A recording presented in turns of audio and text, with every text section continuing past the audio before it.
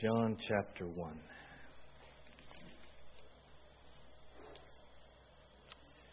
Starting in verse 12.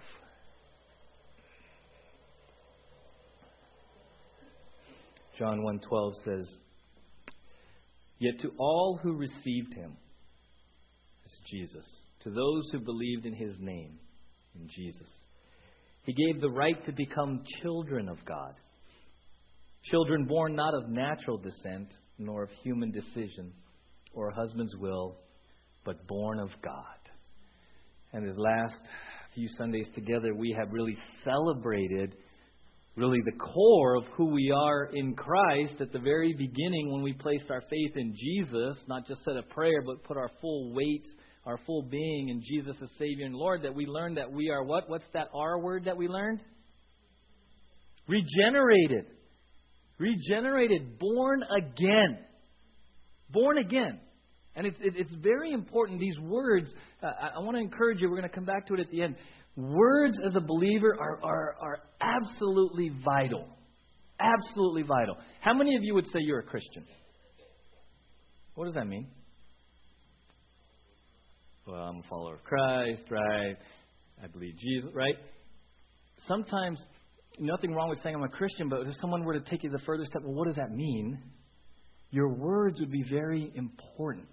And that's why over the last 3.5 years, we spend times on words. Some of you were with me when we went through a whole series on adoption. Some of you were with me when we went through the whole series on what does the word salvation mean. Some of you, we went through the whole series on justification. How many here are justified? Which means what? Okay, good. See, you remembered. You are declared not guilty, fully righteous. That's justified, right? So you're declared what? Not guilty, which is a woohoo moment.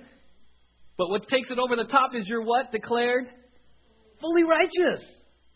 Right? Fully righteous. Positionally, right, we get, oh yeah, I'm a Christian, so that means my sins are forgiven. Is that all? Okay, so you're morally neutral. You're just like, your slate's clean. Is that all that you are as a Christian? No, you are fully righteous.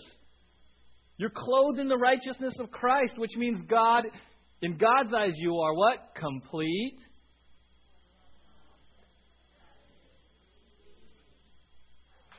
Okay, right? Okay, see, I'm blessed right now because, if you just were like, I have no clue what he's talking about, I'd have felt like 3.5 years. Bill, we got to start all over, right? So you're justified, declared not guilty, fully righteous. So positionally, you're in Christ, which means you are a saint in God's eyes, right? Turn to the person next to you and say, "Good morning, saint." Whoever you're, right? You're a saint, right? You're justified, declared not guilty, fully righteous, right? Again, in God's eyes, you are complete, pleasing. Yes, right? Right? Words are very important. Words are very important because oftentimes, I don't know about you, how many of you necessarily don't speak the nicest words to yourself about yourself? How could you? Right? Anyone? Anyone? Right? Look in the mirror. Oh, I'm such an idiot, right? Whatever you say to yourself, right? And that's why we have to understand who we are in Christ, but not just our opinion, not just what the world says, but what the Bible says. Absolutely important. So words are vital. So we saw the last 2 Sundays, you're regenerated. Not reformed. Not reformed, okay? We dispelled that false notion that as a Christian, you're just trying to make yourself better than you were. No. You're regenerated, which is your new creation, which means what? You never existed before. Isn't that awesome? New birth, new beginning, new creation. That's who you are, right? That's who you are. And so we're walking through these very important words, right? And we understood from last Sunday that being regenerated, you have a new relationship with God, right? In John 1:12, what we just read, it says, "Yet to all who received him, to those who believed in his name, he gave the right to become children of God." Children born not of natural descent nor of human decision or husband's will if born of God. So many of us in the church, if you've grown up with the church, you say, God is our Father, right? I'm a child of God, right? And yet, for many of us, okay, and we're gonna talk about this in a little bit. For many of us, if we're not careful, we can over-filter our relationship with our Heavenly Father based on our relationship with our earthly fathers. We can overdo it. Now, I'm not saying that your relationship with your earthly dad doesn't impact you, because that word father may trigger different things, good or not so good, okay? But here's the thing. As a Christian, as a believer, as one who believes in the authority and the truth of Scripture, we have to be very careful that we don't allow our experiences to supersede the Word of God. Do you understand what I'm saying? Okay? We're going to explain this in a little bit, but I want to encourage you today, because sometimes I know, Father's Day and Mother's Day, as a pastor, they're a little bit sensitive, because we want to celebrate, but truth be known, in the brokenness of our culture, I understand that Mother's Day and Father's Day evokes different emotions much differently than it did a few decades ago. And so when we celebrate it in 2014, I'm very sensitive to that. And that's why I love these videos, this one in particular, and the one we did for Mother's Day, which was along the same vein.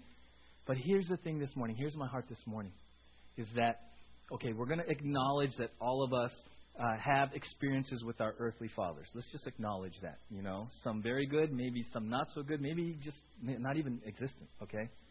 Let's acknowledge that. We're not talking about burying our head in the sand. We're not talking about discounting that or anything like that. But what I want to encourage you this morning is to say, okay, Lord, I had these experiences at the human level, but now, Lord, I want to learn biblically what it means when I call you Father. Okay?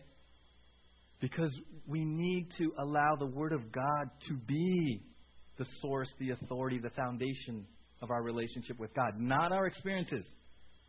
Do you understand what I'm saying?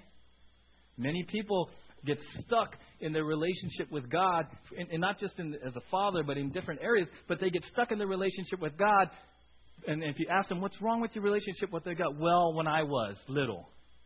Well, even our relationship with God gets impacted by good, bad, or whatever relationships in other churches. Right? And we carry that forward into our relationship with God. So this morning I want to encourage us.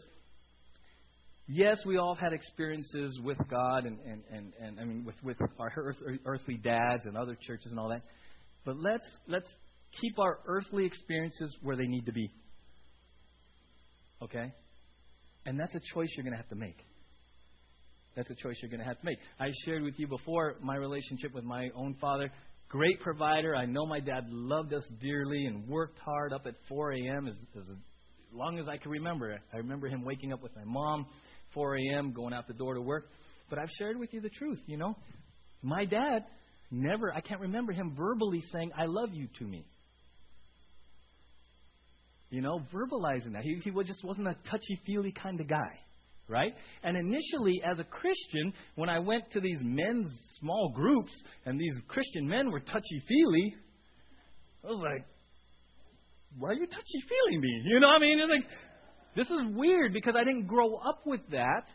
And so when I came to be a believer and I became a part of the body of Christ, these experiences, or lack of, affected me.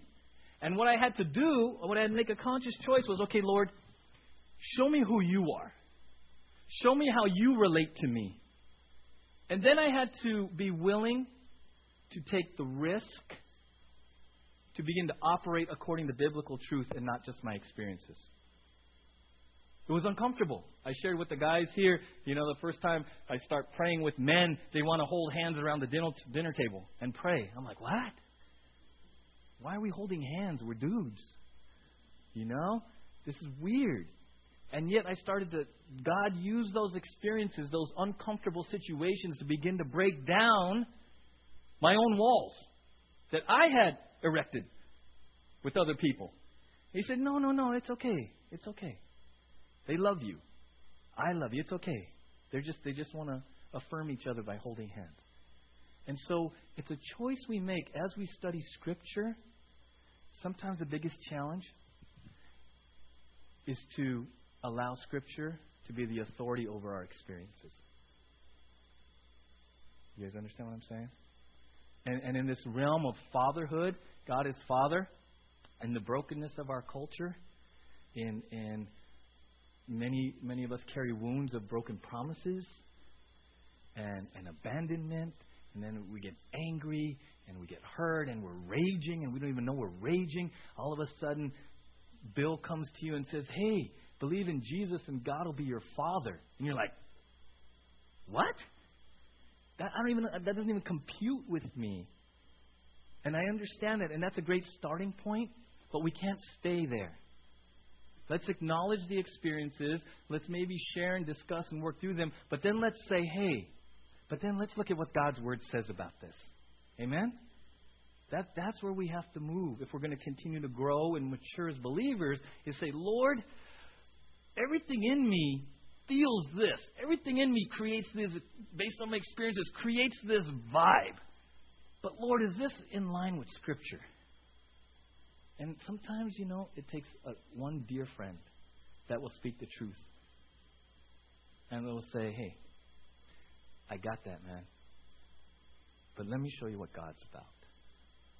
And so what God does in a supernatural way, He teaches us truth, and then He surrounds us with brothers and sisters to make the truth real. How did I learn God's fatherhood? Through older Christian men who loved me and cared about my life and asked me about my life and let me vent and let me be real and let me... All the things I didn't grow up with, suddenly within the body of Christ, I get it. And through others, God teaches me about Him. Right? Jesus, one of Jesus' disciples said, "Hey, Jesus, show us the Father, and we'll believe." And He says, hey, have I been with you so long, you don't get it? If you've seen me, you've seen the Father. The principle is this. If we're going to understand Scripture sometimes at the human level, God uses those around you. So turn to that person next to you and go, right? Right? God's going to use those around you to teach you Him, about Himself, right? So, in the Old Testament, the word Father is used, right? Deuteronomy 32:6, you don't have to turn there, says, "In this way you repay the Lord, O foolish and unwise people. Is He not your Father, your Creator, who made you and formed you?"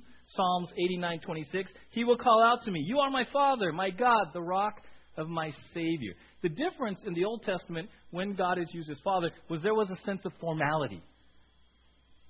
Sense of formality, had that authority structure. So they called Him Father, but it was very positional, very authoritative. Kind of like, George Washington is the father of our country, right? Kind of like, that's a title he carries and it's special, but there's no intimacy, right? So in the Old Testament, that you'll see the word Father referring to God, but it was sort of formal, authoritative. It was still very this, right? And like I said at the beginning of service, the crazy thing is Jesus shows up in the New Testament, right? And let's just turn to John 10. We'll just turn a few pages to the right. John 10.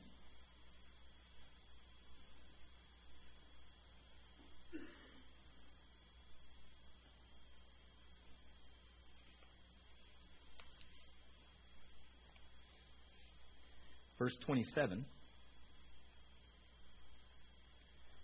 Jesus is talking. He says, "My sheep listen to my voice. I know them, and they follow me. I give them eternal life, and they shall never perish. No one can snatch them out of my hand. My Father who has given them to me is greater than all.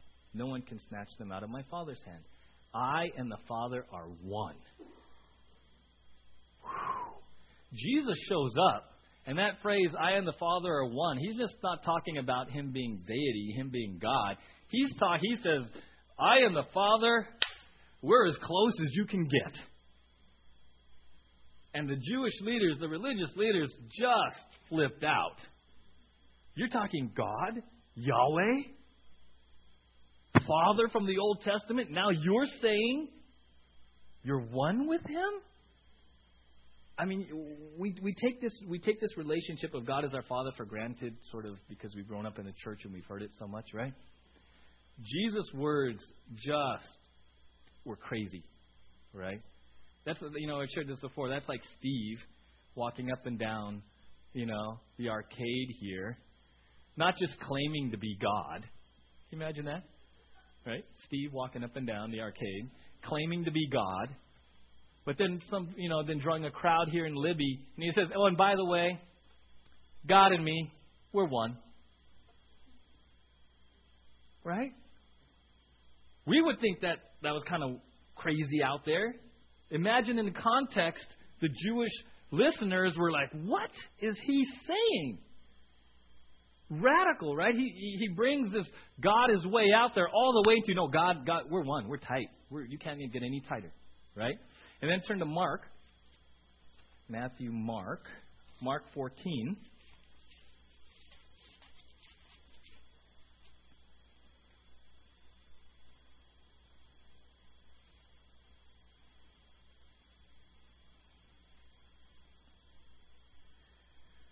Mark 14, verse 32. They went to a place called Gethsemane, and Jesus said to His disciples, "Sit here while I pray." He took Peter, James, and John along with Him, and He began to be deeply distressed and troubled. "My soul is overwhelmed with sorrow to the point of death," He said to them. "Stay here and keep watch." Going a little farther, He fell to the ground and prayed that if possible the hour might pass from Him. "Abba, Father," He said, "everything is possible for you. Take this cup from me, yet not what I will, but what you will." Right? So Jesus, in perhaps his greatest moment of need, addresses God as Abba. As Abba, right? And this word Abba, it's a term of informal intimacy, respect by children of their fathers, right? We would call it Papa or Daddy. Probably the best word for us in our culture is to understand Abba as Daddy. As Daddy, right? Get this little definition for it. It says, Jesus and the disciples read Hebrew in the synagogue, but in everyday speech and preaching used a closely related language, Aramaic. In Aramaic, Abba is a word derived from baby language. As the rabbi said, a small child learns to say Abba, Daddy, and Imam, Mommy. All right? So it's baby language, right? This is where this comes from, right? And I think I shared with you before when my oldest Layla was learning how to talk, I was kind of competitive. So I wanted her to say Daddy first, right? Say Daddy, Daddy, when Nadine's not around. Daddy, Daddy, say Daddy, right? And then, of course, everyone refers to her as Mommy, right? And so, one day I said, say Daddy. And what did she do? She mixed Daddy and Mommy, and she called me Dummy for like... Say Daddy, hi Dummy. Dummy's home, bye Dummy, and just, right? So it's like this baby language, right? Say Daddy, say Abba, say Imam, right? So that's where it derives from. Abba is the little child who sees their parent and has that word, Abba, right? Think of the tenderness, think of the relationship, that the innocence of that. That's where this comes from, right? And it says, in the pre-Christian era, the usage of the word broadened so that Abba, as a form of address to one's father, was no longer restricted to children, but also used by adult sons and daughters. The childish character of the word daddy thus receded, and Abba acquired the warm, familiar ring, which we may feel in such an expression as dear father. So what started out as something that a little child would say, over time became just this term of endearment of adult children to their parents. That's what we're talking about here. And that's the challenge, right? That heartfelt just, oh, Daddy, or oh, dear Father, or Mom. That heart connection The challenge of understanding that and experiencing that in our culture is just that our culture has just been so broken and devastated by sin. And so rather than being open and just wanting to embrace and throw your arms around and say, "Oh, Daddy," we do this. We're very hesitant. We're very scared. We're angry. We're like, no, Why? Because we've been wounded. We've been let down. We've been, and all this kind of stuff. And so biblically, this is where this word comes from, where God as our Father wants us as His children to literally come to Him like that little child and say, "Papa, Daddy." See, and this is where one of the, Bill is very good on disciplines. And one of the disciplines, the spiritual disciplines that he encourages us, and we're all encouraged to do, is pray, right? And to have quiet times. Why is that? Why should we pray? Develop intimacy. See, around here we get that, we're maybe afraid how we're going to look. We don't want to look corny. We don't want people to, right? But here's the great thing about quiet time. You close your door in the privacy of wherever you're going to pray. You say, "Abba, Daddy," and you just start. What did Jesus say? When you pray, "Our Father." See, it begins in the quietness of your quiet time. If you're struggling with developing this intimacy, this Abba relationship with Father, I encourage you, start at home by yourself. That's where I had to. Are you kidding me? I was so wired the other way to say Daddy and Papa and Abba to God. There was no way I was going to do that anywhere but in my room when the house was empty. And I think I still closed my door, even though no one was home. Because it was just like so new. But in that daily repetition, and in that daily time with God, whether it was listening to music, and God used some powerful songs, worship songs that spoke of His love for me as a father. God used some powerful people, and God used some powerful just times of me just sitting there and honestly talking to Him. Like I was His child and I just didn't have it all together, and I was scared and I was confused and I was hurt and I didn't understand the Bible fully, and it was all so new to me. And it was in the quiet moments where I said, "Daddy," right? And then, of course, you come out in public and you pray all really good. "Lord God," and you use all these big words. But I encourage you, begin at home or in the privacy of your car or wherever you are. See what using the word Abba does to your relationship. Remember I told you words are very important? Don't just say, "Dear God." I challenge you this week. I challenge you before you go to bed tonight. Refer to Him as Abba. And see what starts to happen in your heart. And if that's difficult, it's okay. Then you just sit and you be quiet. And you tell Him why it's difficult. And you know what the great thing is? Remember, you come to the throne of grace. You don't get criticism. What do you get? Compassion and understanding.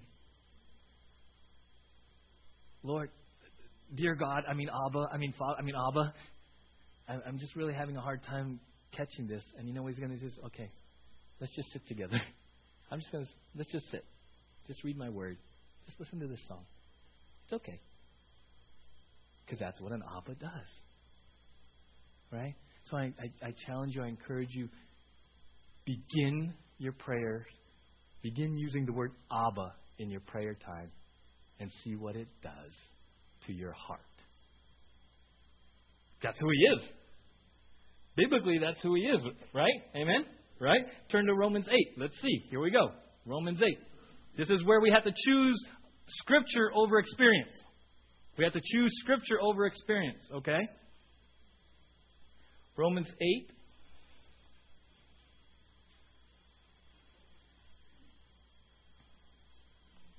15.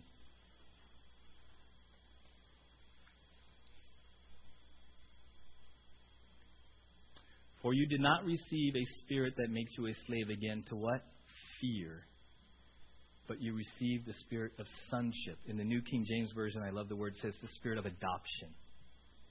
And by him we cry, Abba, Father.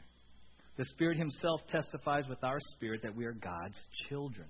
Now, if we are children, then we are heirs. Heirs of God and co-heirs with Christ. If indeed we share in his sufferings, in order that we may also share in his glory. You see, you may not have the words.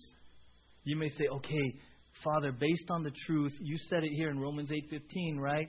By him we cry, Abba, Father. Right now where I'm at, Lord, is I can only base it on your word that I'm going to cry, Abba, Father. But look at what it says. The Spirit himself testifies with what? Our spirit that we are God's children. You know what that means? It means you may say it just because it's God's truth, but you got to let the Holy Spirit make it real to you then. The Spirit in you will bear witness to your spirit that that's who you are. And it may take some time. You may have to, because it says, we're not a slave again to fear.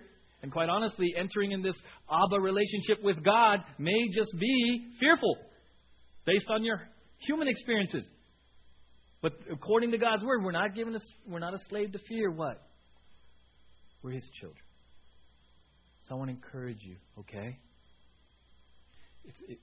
Acknowledge your experiences. Tell God where you're at. That's the great thing about being his children. Amen? That's the great thing. Lord, I'm scared to death. Lord, I'm angry. Lord, I'm confused. Lord, this is tough. This Abba thing. You're not going to tell him anything I probably didn't tell him at some point. And then he's going to say, yeah, it's going to take some time. But you got to trust me. You got to trust me. You got to trust his word. And then he's going to bring people in your life to make the word real. Not perfect, but real. People that are going to love you. People that are going to spiritually father you and shepherd you and teach you what it means when we call God our Abba. Okay? But this is where, okay guys, this is where I'm telling you, you're born again. You get what I'm saying? You see how it all ties together? He says we're to walk in newness of life. And sometimes what happens is we politely dismiss that. Okay, yeah, I'm born again. Yeah, I'm supposed to be a new creation. Yeah, I have the Holy Spirit. But God, I've always been this way. And then we just carry on the way we used to be. A little better. See, we got to get past that, guys, in the church. We got to take God's word for God's word. Amen? We just got to receive it as truth. Acknowledge the struggles. Acknowledge where you're resistant. Acknowledge where your personal experiences are creating that revolt maybe. And then you got to walk through that. That's where the newness comes from. That's where where your friends look at you like, what happened to you? It's when we are confronted with our old nature, and it's when we're confronted with our old experiences, and we walk in the power of the Holy Spirit according to God's word, that's when you experience newness of life. You get what I'm saying? You can't do it by osmosis. It's not going to happen just by reading a book or just by coming to church or just by... There's going to come a point where God's going to say, get out of the boat. He's going to say, come, Wes. Wes is going to say, Jesus, is that you? Am I really a new creation? Yeah, come on, Wes, get out of the boat. Oh, really? And when you do, and you take these little baby steps, oh my gosh, there it is. Amen? That's what it is. Okay? So, Abba. Use it. Begin to use the word Abba. Now, here's a help for you, and it's going to be an introduction for where we're heading in the next few weeks. Remember I told you before we tend to base a lot of our relationship, maybe too much of our relationship this way with God based on our human stuff? Right? Well, this is the way I was raised, and this is so God must be that way. Let me ask you something. if God is our Abba, Papa, Daddy, how can we be sure that He's not going to let us down? How can we throw our arms open wide again and embrace Him with no fear?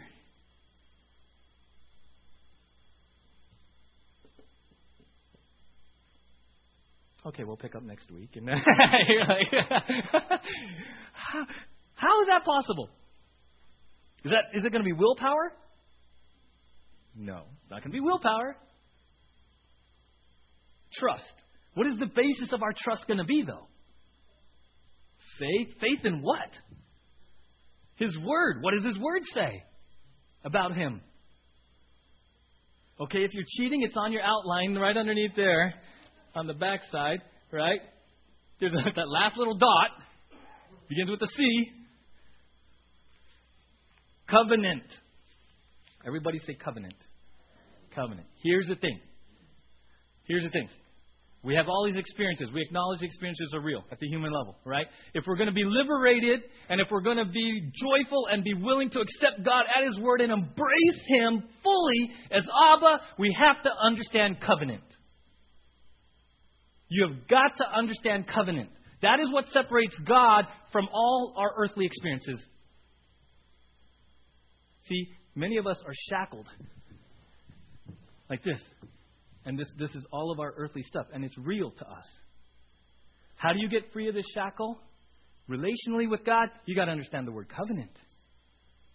You got to understand the word covenant, right? And that's where we're going. Look in your, I put some blanks there, right? So we'll fill them in really quick. This is all preview of where we're going next week. If Christianity is not a religion, but a relationship, what kind of relationship do you have with God? The first bullet point there, the first three, casual. The next to casual is convenient. Next to convenient is cultural. We're going to look at these a little more next week. What's your relationship with God? Is it just real casual? Is it at your convenience? Is it because you were raised in a church? It's cultural.